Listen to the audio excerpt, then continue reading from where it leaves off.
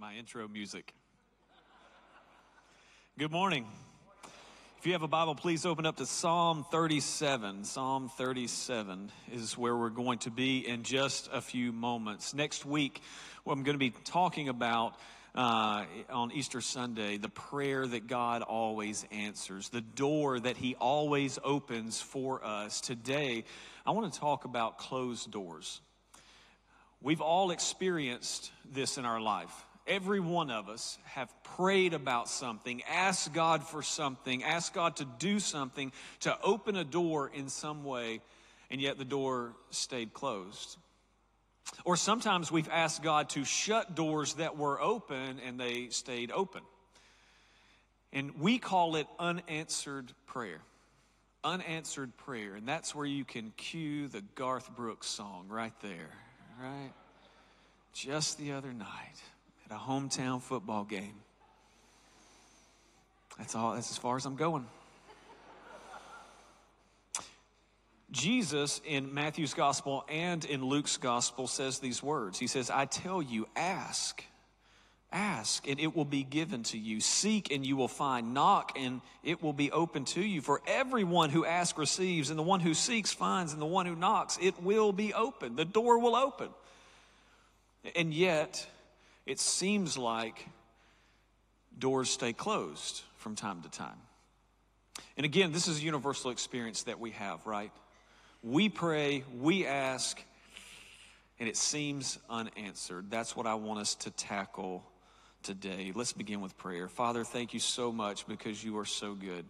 And even as we come this morning, number one, we're very aware of your presence that is here in powerful ways, but we're also aware of our own wrestling and our struggles that we have in understanding sometimes your ways. And so this morning, by the power of your Spirit and the power of your word, would you give us some clarity? Maybe some of us have come in this morning, we have some questions weighing on our heart and mind. Would you give answers to? Lord, would you speak? Your servants are listening. We love you. We really do. And we thank you for loving us. We pray this in Jesus' good and powerful name. And everybody said, amen. When it comes to this topic of unanswered prayer, as we call it, we need to first just kind of step back and, if we can, remove kind of our emotions from some of the unanswered prayers that we've experienced in our life and think just logically about prayer, and in particular the answering of prayer. If we remove our emotions from some of the unanswered prayers that we've experienced in life, we would see that there are some things when it comes to prayer and the answering of prayer that actually just can't happen. I mean, you think about it. If two people are praying about the same thing, but their prayers are going in opposite directions, obviously God is going to answer one and not the other. It's just like if you have two Christians applying for the same job. There's only one job, and you have two Christians who have applied for the job, they're qualified for the job, and they're praying, God, would you give me this job?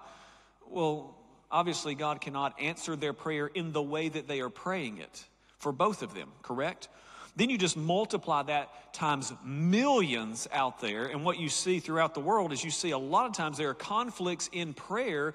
Some Christians are praying in this direction, some Christians are praying in that direction, and then all of a sudden now it's a big dilemma. And the fact that God can work behind the scenes and be, as people have called him, the grand weaver, and weave everything together is a miracle in and of itself. But if you just think logically about prayer, there are some prayers that simply can't be answered, because for God to answer my prayer, he would have to not answer your prayer, or vice versa. Or those moments when we experience natural disasters like tornadoes and hurricanes, right? What do? We just pray, God, send that tornado around us. The problem is the people in the neighboring city are praying what? Send that tornado around us. And so we're in this back and forth. No, them, Lord. No, them, Lord. We just don't say it that way, right? And so obviously sometimes what we're praying just cannot be answered. Not only that, if you think about the nature of prayer, sometimes when we're praying, we're actually asking God to violate another person's free will. We don't mean to, we don't intend to all the time, but sometimes we're just saying, God, would you fix them? God, would you do something in their life? And many times it's good, it's right. You want that person to be a godly person or to follow God's will for their life or whatever it may be, but the problem is God is not going to violate another person's free will on your behalf, even if it is good. For him to do so means that we would live in a world without love. We would only live in a world with coercion or God forcing people to do things in order to follow him, and he's not going to violate free will. The hardest one that we wrestle with is death. It really is. And I've told you before, I live with a lot of why questions. Why did that happen to them at that point in their life?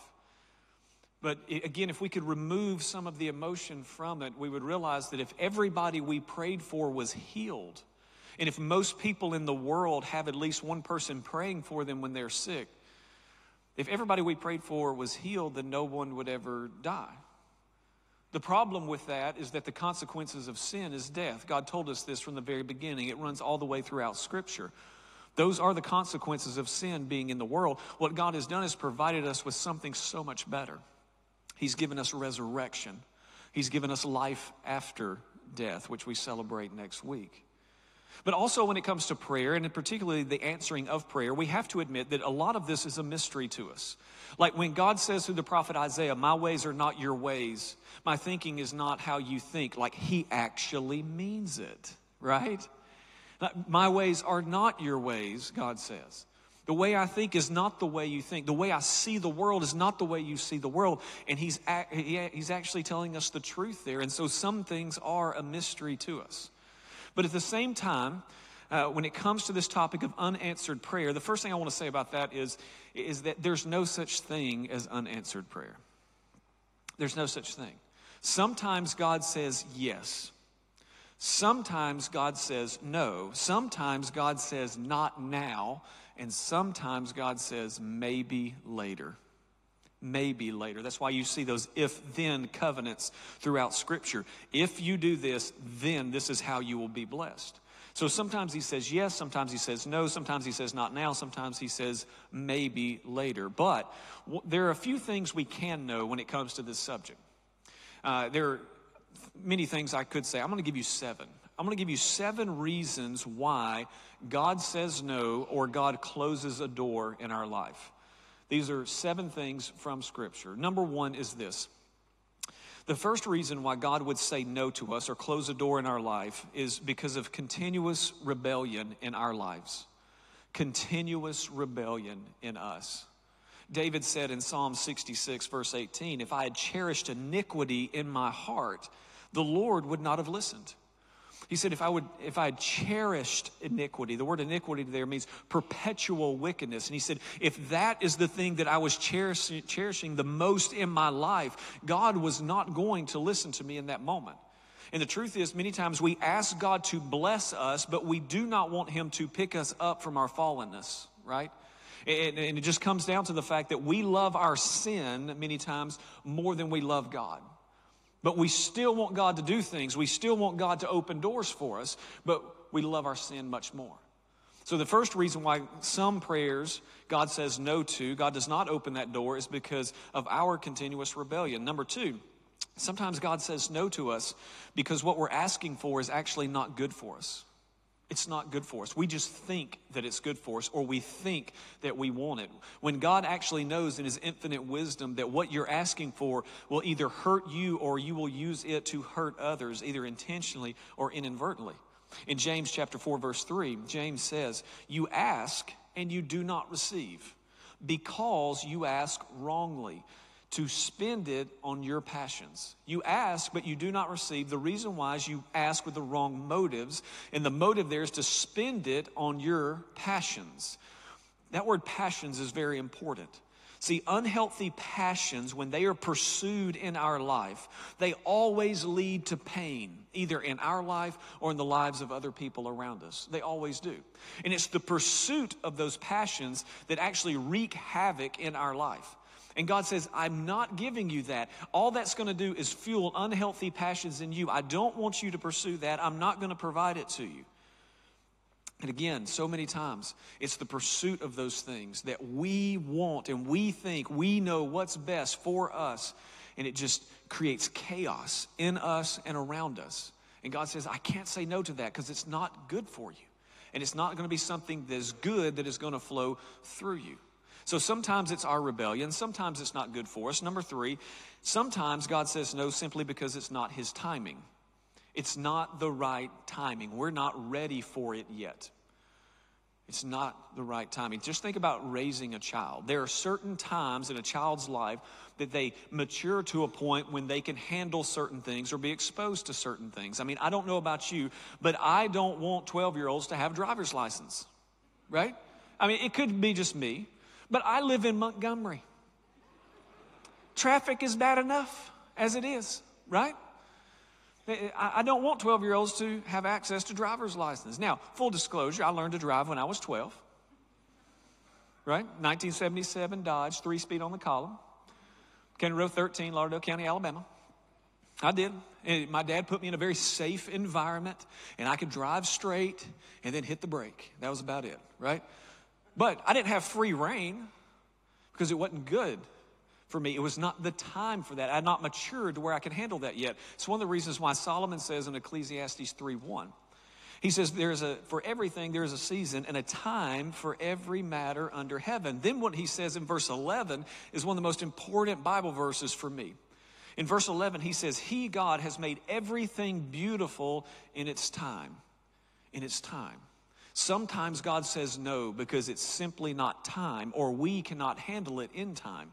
And so we have to learn to pray according to an eternal clock, not just the clock that we have ticking, or not just what we want. See, so many times what we do is we mark our seasons by our timing, meaning when we want things, but God marks our seasons by our maturity and when we can handle things.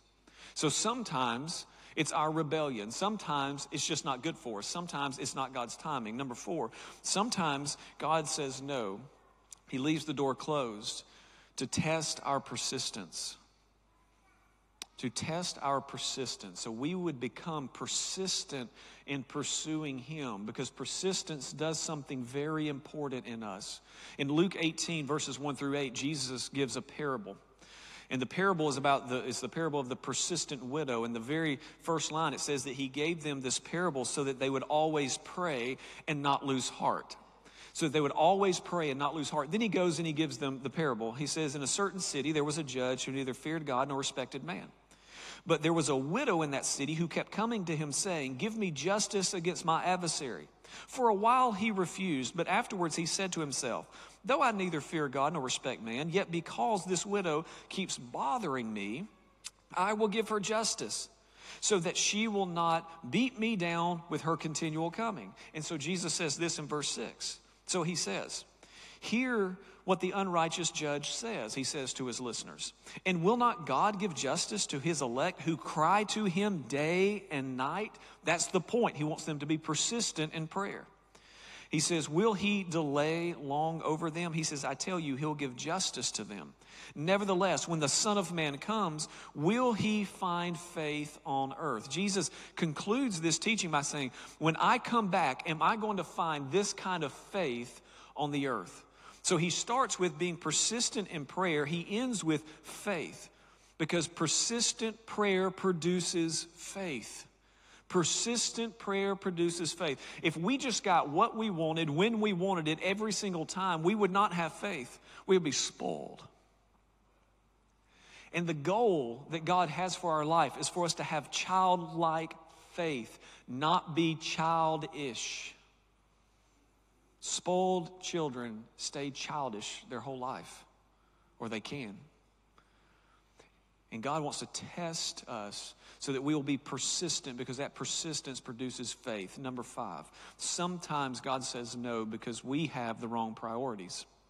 Jesus was very clear in the Sermon on the Mount in Matthew chapter 6, verse 33. He says, seek first the kingdom of God and his righteousness.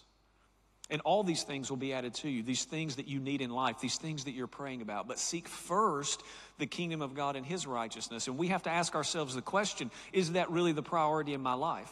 Am I seeking his righteousness first and foremost in my life? Meaning, do I want to align my life to the divine decrees of heaven? Or is it just about what I want and my priorities in life and what I think is good for me? And so sometimes God says, no. I need you to come back to that place where I am first in my righteousness, and you living out of that righteousness is first in your life. Number 6, sometimes God says no when we have the wrong focus in life. The wrong focus. Psalm 25, verse 14 and 15 says, the friendship of the Lord is for those who fear him. You know, God wants to be your friend. He wants a deep friendship with you, a deep relational connection with you. That says the friendship of the Lord is for those who fear him, and he makes known to them his covenant. Verse 15, therefore, my eyes are ever toward the Lord, for he will pluck my feet out of the net. David says, friendship is what God wants. And so I keep my eyes ever toward the Lord. That is my focus in life. Sometimes God says no to the things we're praying for because he knows that those things, as good as they may be, will be serious distractions for us from us being who he has called us to be and living in the relationship that he's called us to have. See, the question we have to ask ourselves is, do I want friendship with God or do I want fortune? Do I want friendship with God or do I want fame? Do I want friendship with God or do I want anything else that this world can offer me? What is the focus of my life? Number 7, it really boils down to this, is that God says no when I want my gain over his glory. God will always say no when I want my gain over his glory. What Paul said to us in Romans 6, verses 11 through 13 is so important. Paul is writing to the church and he says, you also must consider yourselves. He's saying this is how you have to see your life. This is how you have to live your life. You must consider yourselves dead to sin and alive to God in Christ Jesus, because this is what has happened in you. You have been brought from death to life. Verse 12, he says, let not sin therefore reign in your mortal body to make you obey its passions. There's that word passion again. Verse 13, do not present the members of your body to sin as instruments of unrighteousness, but present yourselves to God as those who have been brought from death to life, and your body to God as instruments of righteousness. There's those words, passions, righteousness, unrighteousness again. The prayer that God always says no to are those moments when, regardless of the reason or the motive or the outcome that we're looking for, we, at the end of the day, we want our gain over and above God's glory in our life and him being on display in us and through us. Now, that's a whole lot of negative, and that's a lot of heaviness. I want to think for a second about the kind of prayer God answers, but I think it's a little more complicated than that, and that's where I want to go to Psalm 37. In Psalm 37, we love verse 4, don't we? Psalm 37, verse 4, delight yourself in the Lord, and he will give you the desires of your heart. And the way we read that most of the time is, delight yourself in the Lord, and he will give you the desires of your heart. Oh, delight yourself in the Lord, and he will give me everything he's so good I desire. Look at the verse above it. Trust in the Lord and do good. So we have to ask ourselves, do I really trust him? Am I walking in that trust? Do good. Live out of the righteousness you have received. Am I really doing that? To do the good thing is to do the godly thing. He says, dwell in the land. For the people of Israel, that was the physical land with boundaries. You and I, we have boundaries and borders that God has called us to live in. We don't want to go outside of those boundaries and do our own thing, right? We call it living in God's will.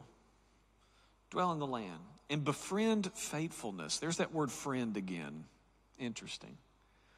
Then he says, delight yourself, right? Delight. Be delighted in the Lord. Delight yourself in the Lord, not in what you want, not in what gives you an advantage in life, not what you think you need. It has to be in the Lord. And then he He will give you the desires of your heart. But he goes on in verse 5. Commit your way to the Lord. We have to ask ourselves, am I committed? Am I trusting him? Am I doing good? Am I living within the boundaries that he has set? Am I befriending faithfulness and God can see it in my life? And am I committed to him? Trust in him and he will act, he says. In verse 6, he says, he will bring forth your righteousness, the righteousness that is in you, that is being lived out, and it'll be as the light, and your justice as the noonday. There's that word righteousness again. Verse 7, be still before the Lord and wait patiently. Wait on his timing. Do you see this? Wait patiently for him. And then he says, fret not yourselves over the one who prospers in his way, over the man who carries out evil devices. He says, fret not. Fret not. I love that word fret. He's going to use it again. To fret means to continually just emotionally react in a negative way, to get so bent out of shape. He says, don't do that. And notice he's saying over the one who prospers in his way, the one who does evil. He's saying, don't compare yourself to other people. That's what children do, right? It's a very childish thing to walk around constantly comparing yourself to other people. They have a popsicle. I want a popsicle. When can I have a popsicle? Thank you for the popsicle. I want a blue popsicle, not a red popsicle. It's not fair. Right? That's what children do. Compare to others. God, I want. He said, don't do that. Don't do that. Verse 8, refrain from anger. Forsake wrath. Am I living that? Am I living that? Fret not. He says again, yourself, it tends only to evil. That's the only place, that's where it's going to take you. We love, delight yourself in the Lord, and he will give you the desires of your heart. But God can answer verse 4 to the degree that you can live verses 3 through 8.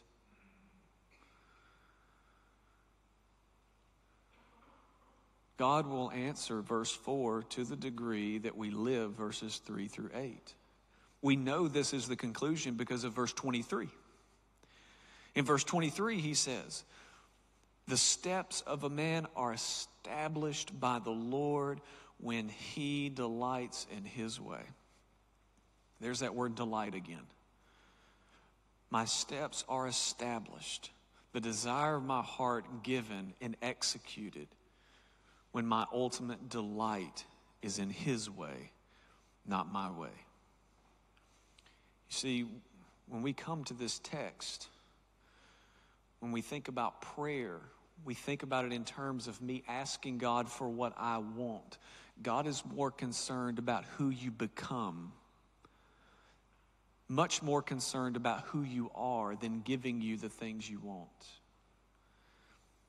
He wants people who trust him, who do good, who dwell in the land within the boundaries as a testimony to him, who befriend faithfulness, who are committed and trust him, who live out a life of righteousness, who can be still before him and be patient in his presence, who are not constantly fretting and freaking out, who refrain from anger and forsake wrath. That's what God wants in you. He's much more concerned about you receiving those things and living out those things than you just actually getting what you think you need. And that's so hard. You see, I grew up with a phrase. And the phrase was, God will not put more on you than you can handle. Oh, you heard this phrase. Yeah? I'm not alone. That's great.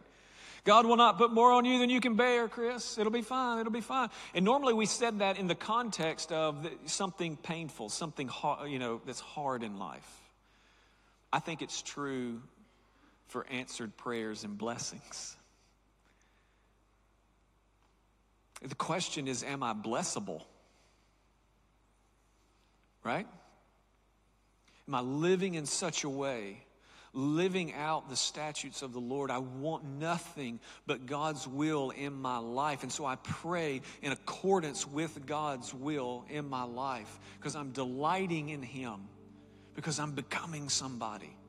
That's what he's more concerned about. And so we're going to pray. And here's the thing. I want to invite the prayer team up in just a second. And anything that is in your life that you want to pray about, anything at all, please, we want you to come. You may want to intercede and pray for someone else. Please do that. This is a sacred and holy time where we get to partner with people in prayer. But I'm going to pray leading into that. And here's the thing. I'm not going to pray that God will answer your prayer that you're praying right now the way you want it answered. What I am going to pray is that you will become who God is calling you to become while you wait on the answer. That's hard, but that's the deep work of the Spirit. God is more concerned about who you are, not just giving you some things.